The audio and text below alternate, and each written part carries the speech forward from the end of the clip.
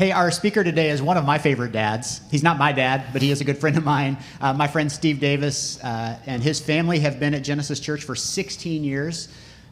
Steve and I worked together for a long time. We shared preaching duties for a while. Before we hired our lead pastor, Paul Mumaw, Steve and I would trade off from week to week. So maybe you don't know him, and maybe you haven't seen him, but he serves a lot behind the scenes. In fact, Steve is now the chairman of our elder team. So if you have any problems with Genesis Church, take them straight to him. Yeah, He'd love to answer those questions. Thank you, Steve. Yeah, you're welcome. But would you please help me welcome to the stage my friend Steve Davis.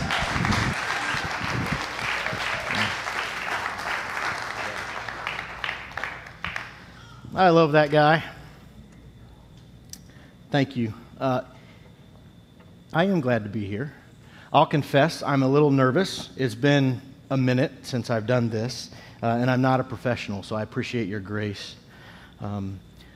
I even had kind of some weird dreams this week about this morning, one of which was in the middle of the message, and it was a packed house, and everything seemed to be going well, but a guy stood up and sort of stormed out. I mean, like beeline to the door. And if any of you need to use the restroom or get a bagel, you're welcome to leave. That's not what this is about. But the dream, it was an awkward moment. And so as soon as the service was over, his wife approached to apologize for this rude behavior. And I confessed that I noticed that her husband had walked out of the room, but it was okay. I just wondered if I said something to offend him, or was there some sort of family emergency that I should be praying for? And she said, no. He's always had this issue with sleepwalking.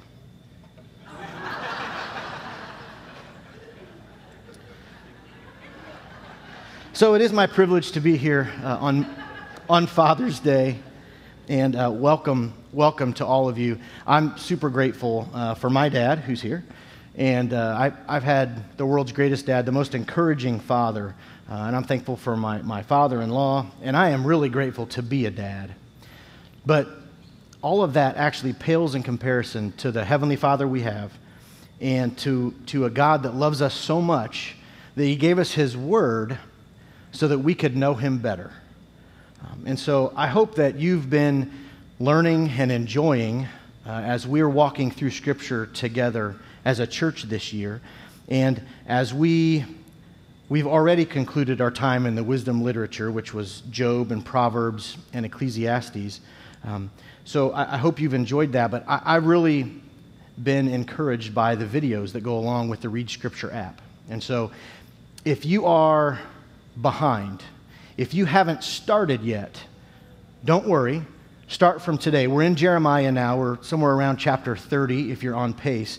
Download the Read Scripture app. Just start today. We still have more than half the year, more than half the Bible to go. Recently we've learned, many of us already knew this, but that wisdom is worth gaining. It's more precious than gold, more precious than silver, and it's worth pursuing like a treasure. And in Proverbs, which is where we're going to spend most of our time this morning, in Proverbs we've got a dad, King Solomon, compiling these short, clever sayings that offer wisdom for his son. And they were written to be easy to memorize phrases to help us live a life that's pleasing to God. And so I'm sure as you've read through Proverbs that you noticed some sort of competing themes. We've got folly and wisdom, vengeance and justice, laziness and initiative, poverty and wealth, enemies and friends, lust and love, death and life, the wicked and the godly, the foolish and the wise, the proud and the humble. And it's this last one that I'd like to think about with all of you today. Pride and humility. So we're going to start in Proverbs 3, verse 34. And you're welcome to open your Bibles, and you may want to highlight and underline, do what you do. But we're going to start at Proverbs 3, verse 34. And it says this: "The Lord mocks the mockers, but is gracious to the humble." If you've never read through the Old Testament, but maybe you've read through the New Testament in your life, you may recognize this verse, or at least this concept, and that's because there's actually two places in the New Testament that quote Proverbs 3:34 directly. 1 Peter chapter 5 and James chapter 4, both these letters written to early Christians, actually hearken back and refer new believers to this verse. In those instances, it's translated as God opposes the proud, but gives grace to the humble. And I really like the way that's worded. God opposes the proud and gives grace to the humble. If any of you are like me and it kind of makes you a little uncomfortable that the New Testament quotes the Old Testament but uses slightly different words, this is just for you. That bothers me, so I had to understand why those are different. If you're quoting, you use the same words, and if you're paraphrasing, it's not a quote. So why does the New Testament use these slightly different words? And the explanation is the Old Testament was written in Hebrew, and about 300 or 400 years before the New Testament was written, the Hebrew scriptures were translated into Greek, and so the translation from Hebrew to English, God mocks the mockers, is slightly different than the translation from Hebrew to Greek and Greek to English, God opposes the proud but gives grace to the humble. So, just so that everyone can relax, I did the homework. So this morning we're going to think about what this means, but first, please pray with me. Father God, thank you for this morning. Thanks for bringing us together in your name and in your house. And thanks for being in our midst. For the good of the church, speak through me, and between my lips and the ears of all who hear, I ask you to do your work. In Jesus' name, amen. All right, so Proverbs 3:34. God mocks the mockers, but is gracious to the humble.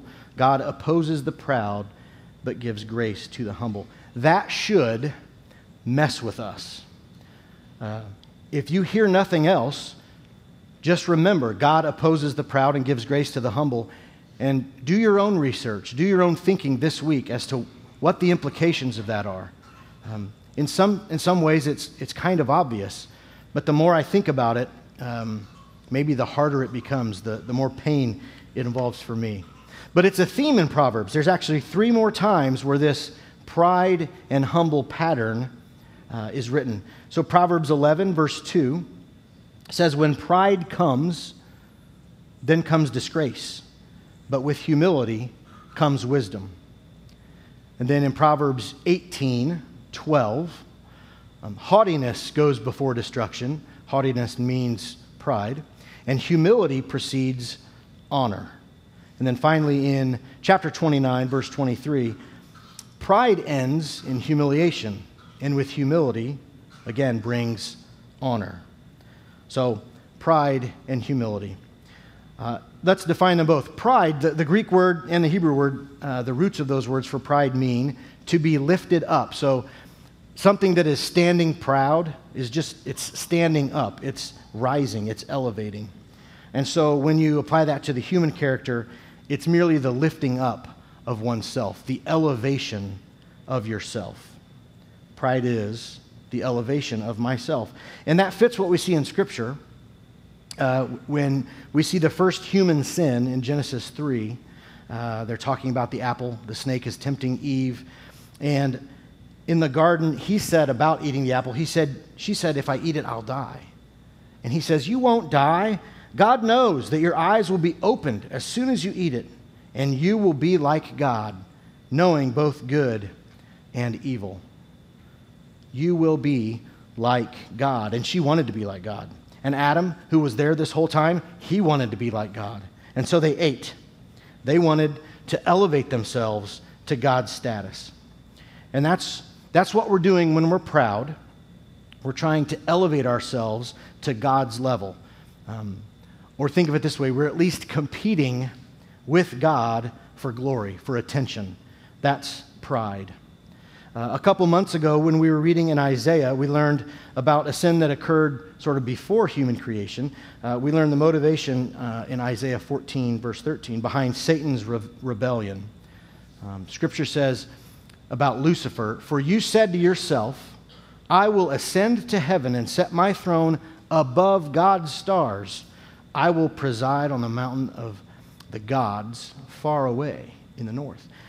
Lucifer was to elevate himself and compete with God. Now, as it turns out, God hates that. Hates that. As it turns out, he hates pride. Proverbs 6:16, we get this list of 6 things God hates, 7 things he detests. The very first thing at the top of the list is the proud person's haughty eyes. And in Proverbs 8, verse 13, now we have Lady Wisdom talking, and she says, I hate pride and arrogance. I hate pride and arrogance. Lady Wisdom won't be seen with the proud. She's going to avoid them. She's going to leave them as fools. Proverbs talks a lot about what fools are and how they end up, and the proud are fools. Finally, Proverbs 16:5. Everyone who is arrogant in heart is an abomination to the Lord. Be assured he will not go unpunished. The Lord detests the proud, and they will not go unpunished. So back to our key verse, God mocks the mockers. He opposes the proud. And I realize that here we are a few minutes in, and this is not very encouraging. We know it. We are proud. We know this. We all have moments where we're proud. This is not encouraging, but remember, this is a gift. God is gracious here. How gracious of him to give us these warnings. It's not a secret. It's not a surprise. He's not hiding the ball. He's going to actively oppose the proud. So we have this opportunity to get on board. We know the rules. We can join his team because remember, he gives grace to the humble. So the great news is he tells us what he opposes, what he detests, what he hates, and then he provides us the antidote. Humility is the antidote for pride. When we define it, not surprisingly, in the Hebrew and Greek roots for the word mean the opposite of standing tall. It means like low lying, rising not far from the ground. So instead of trying to rise up and compete with God's glory, a humble person is aware of God's supremacy and our position down here. God is up there. I am down here. He's the creator. I'm the created. Sometimes we're tempted to believe this means, since we're aware that we are down here, close to the dirt, that we are worthless, like dirt. We think that maybe being humble means that I should have a low opinion of me and my worth. So you may have a low opinion of yourself, but that's not necessarily humility, because you are unique and special and amazing. And I know that because you were created in God's image. We were created in his image. To Jesus, you were worth hanging on nails for. You were worth dying for. God is ready to adopt all of us into his family. So if the creator of the universe thinks we're worth that, it's not that we're worthless. It's not about me telling people that I am worthless and low valued. That would not be Christ honoring. You have great worth to the creator of the universe. So humility then is not this false humility either. It's not telling people how not special I am or how bad I am at things. Colossians 2 says feigned humility is the fraudulent mask of hidden pride. So we're not supposed to fake it either. And I'll say this, the original draft of this message this morning began with a lot of stories, not a lot, but a few, stories about me and how God has used circumstances in my life to humble me. I got lots of examples of that. And so I was going to tell you how I failed at all these things and how I had these bad experiences and how I wasn't worthy to be here to talk about humility, but I sure was pretty good at talking about pride because I know a lot about pride, and I know this, and you should listen to me because I'm low. And it just started to feel bad. And I realized I'm still competing for attention from God. So instead of look how great I am, look at me, it's look how terrible I am, look at me. Look how awful I am, aw shucks. Look at me, look at me. And so for me, and I know this about myself, I have to really check that. There's nothing wrong with illustrations and stories. Even personalizing messages, that's a good thing. In conversations with other people, it's common to trade stories.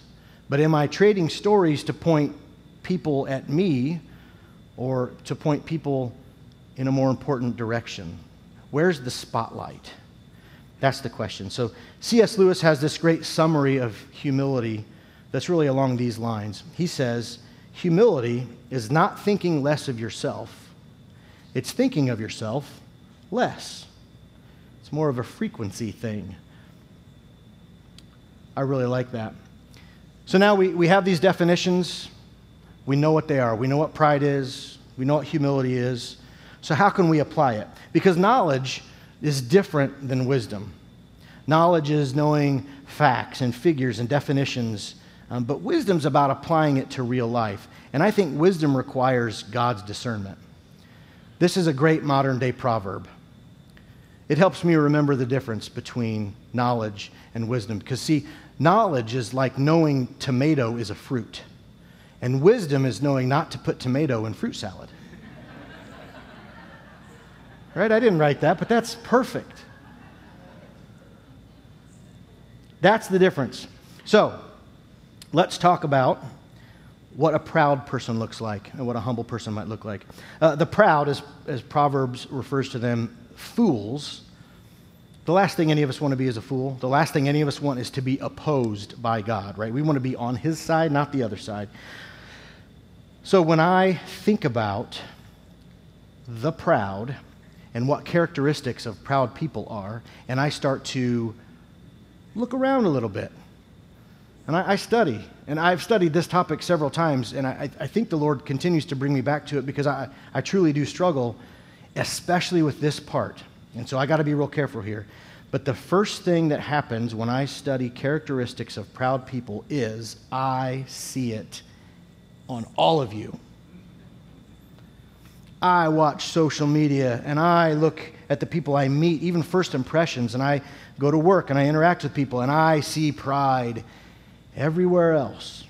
And it takes me a minute before I realize, oh no, like this scripture's for me. And when I hold a mirror in front of me, it hurts, and I don't like it, but it's important. So when I talk about these characteristics today, for my sake, I'm going to limit them to things I see in me. You, as you study, as you think, as you reflect, just give it a minute. You will start to understand places in your life where you might be proud. So hopefully my examples help you get there. But know that for this morning, this has got to be about me, my pride issues, because otherwise I'll get so distracted and I'll pass the buck. So the mirror is here. I think proud people are pretty sensitive. It's okay to be sensitive in the respect that you're sensitive to other people, but no, I'm sensitive like a wound is sensitive when it's infected, and just barely touching it really hurts. When I'm infected with pride, I'm oversensitive, which means I overreact. That's when road rage sets in, when you start to believe that the person who cut off 3 lanes of traffic did that just to get in front of me. And then they cut 12 people off, on their way to the exit, but that entire exercise was so that they would ruin my day. Similarly, the person in the drive-through lane that takes so long to order, that an extra car gets in front of me from the other lane. Oh, come on, that's right. I have even found myself believing that when trains stop on the tracks, they knew that was when I was coming across. I find that when I'm pride, I have a hard time letting go of things. I can become bitter. Holding grudges can become, your grudge can become like your pet. You feed it every chance you get. You think about it, and you start to get attached to it. And they're heavy and they're unnecessary, but I get bitter when pride invades and infects me. I also get really sure, really certain. Even if the issues are really complex, even if we're talking like public health issues, I'm not a doctor, I know nothing, but I mean, I am certain I know the answer on all the questions that we've all been asking for the last 18 months. And if you don't agree with me, I mean, it's not like you're a bad person, you're wrong. I'm so certain when I'm proud. I become a bad listener. I'm impossible to argue with or reason with because I'm not listening to you anyway. My ears are shut down. Whatever you're saying, I'm hearing the words because I like to pick at words, and I'm going to use them in a little bit here, but I'm just waiting to land my devastating blow, right? So I'm really not engaged with you.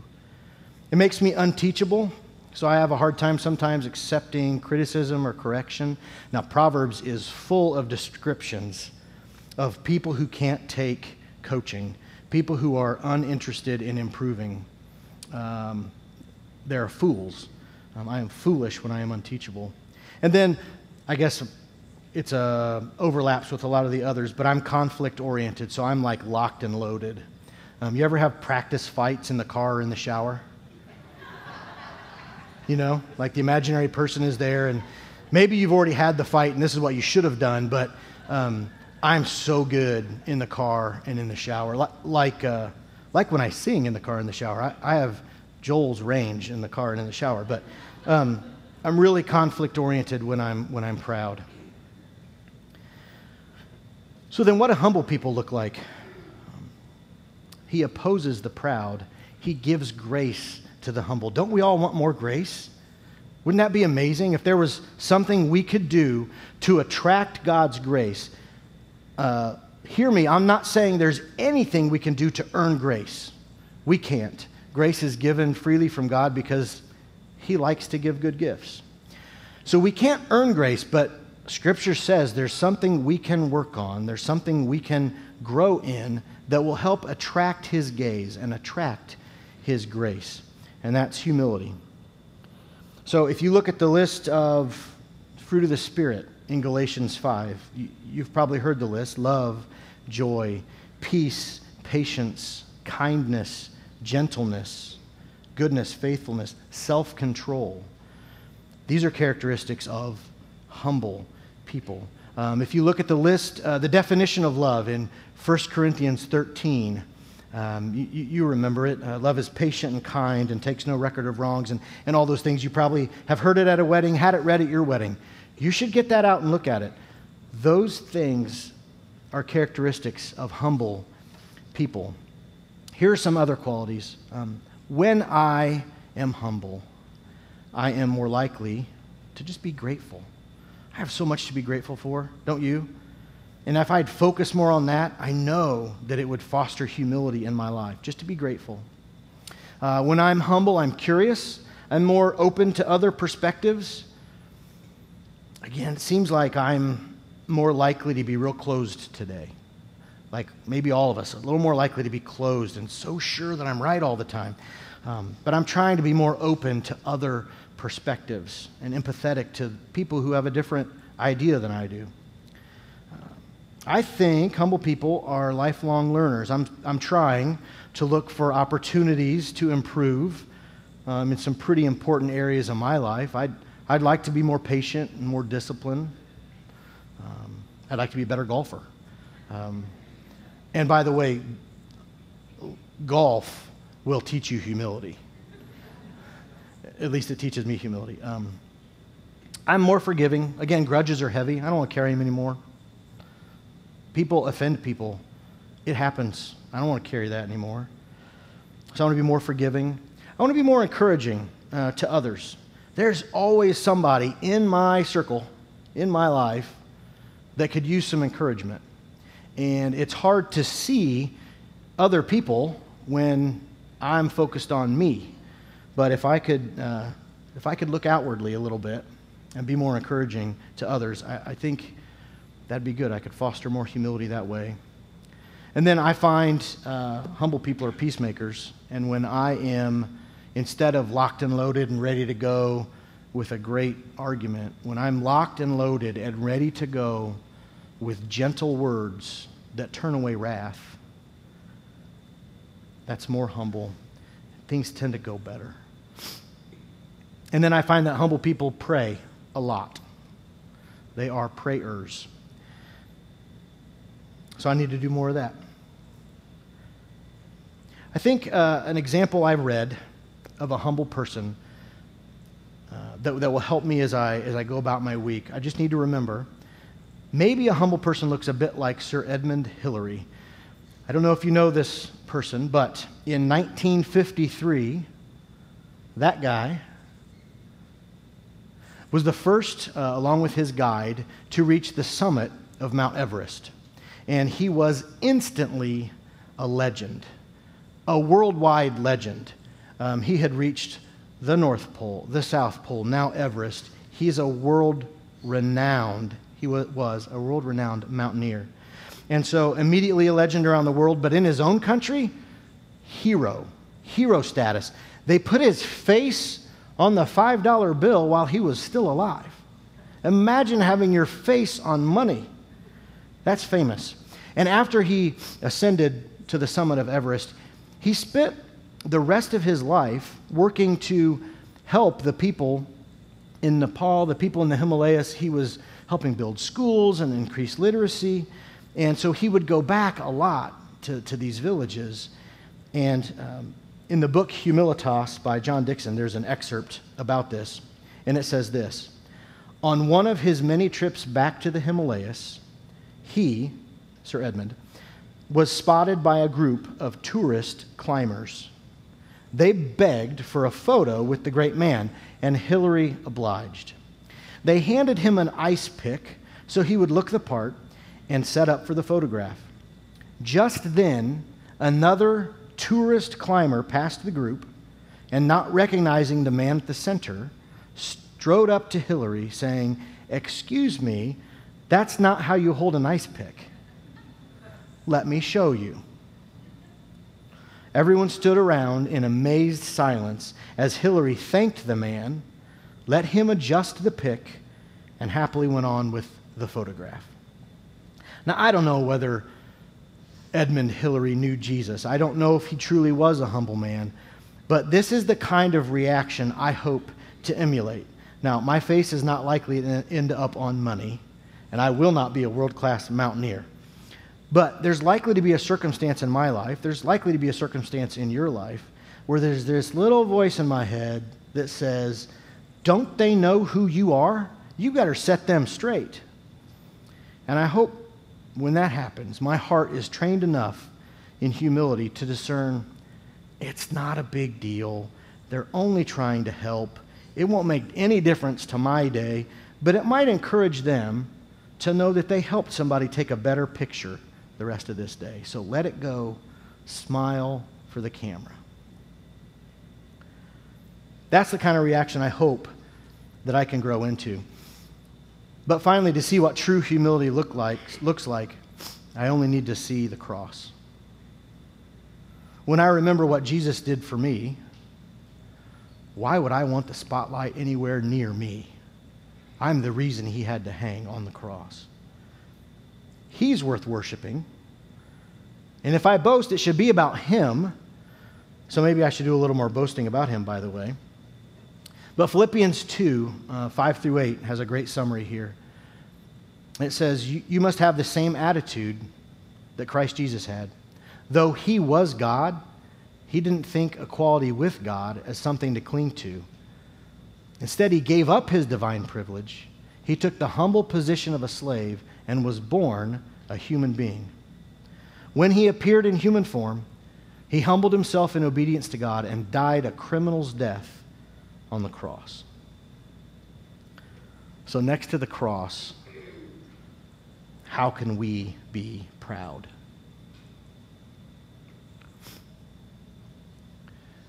So this has been a good exercise for me in the last couple weeks to dig in and try and identify the places in my life where I'm proud, where I lack humility. If God opposes the proud and gives grace to the humble, we all ought to take a moment, lots of moments, and identify where pride is in our life. So There's no music behind. This is complete silence. Only the air conditioner is running. Let's take a moment and just let's close our eyes. And just in the next few moments, let's try and identify what God might be saying in your life. Where is pride for you? So let's just close our eyes for a few moments here.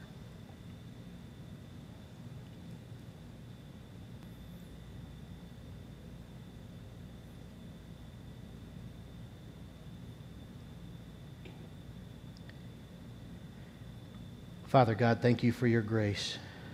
We desperately need it. Help us to eradicate pride. Help us to be humble. Thank you for your promise that you will give grace to the humble. Thank you for loving us so much that you sent your Son to die for us and give us the ultimate example of humility. Remind us of the cross. Remind us of your love for us. Deliver us from our pride. Forgive us for it. Father, happy Father's Day. We love you and we need you. In Jesus' name, amen.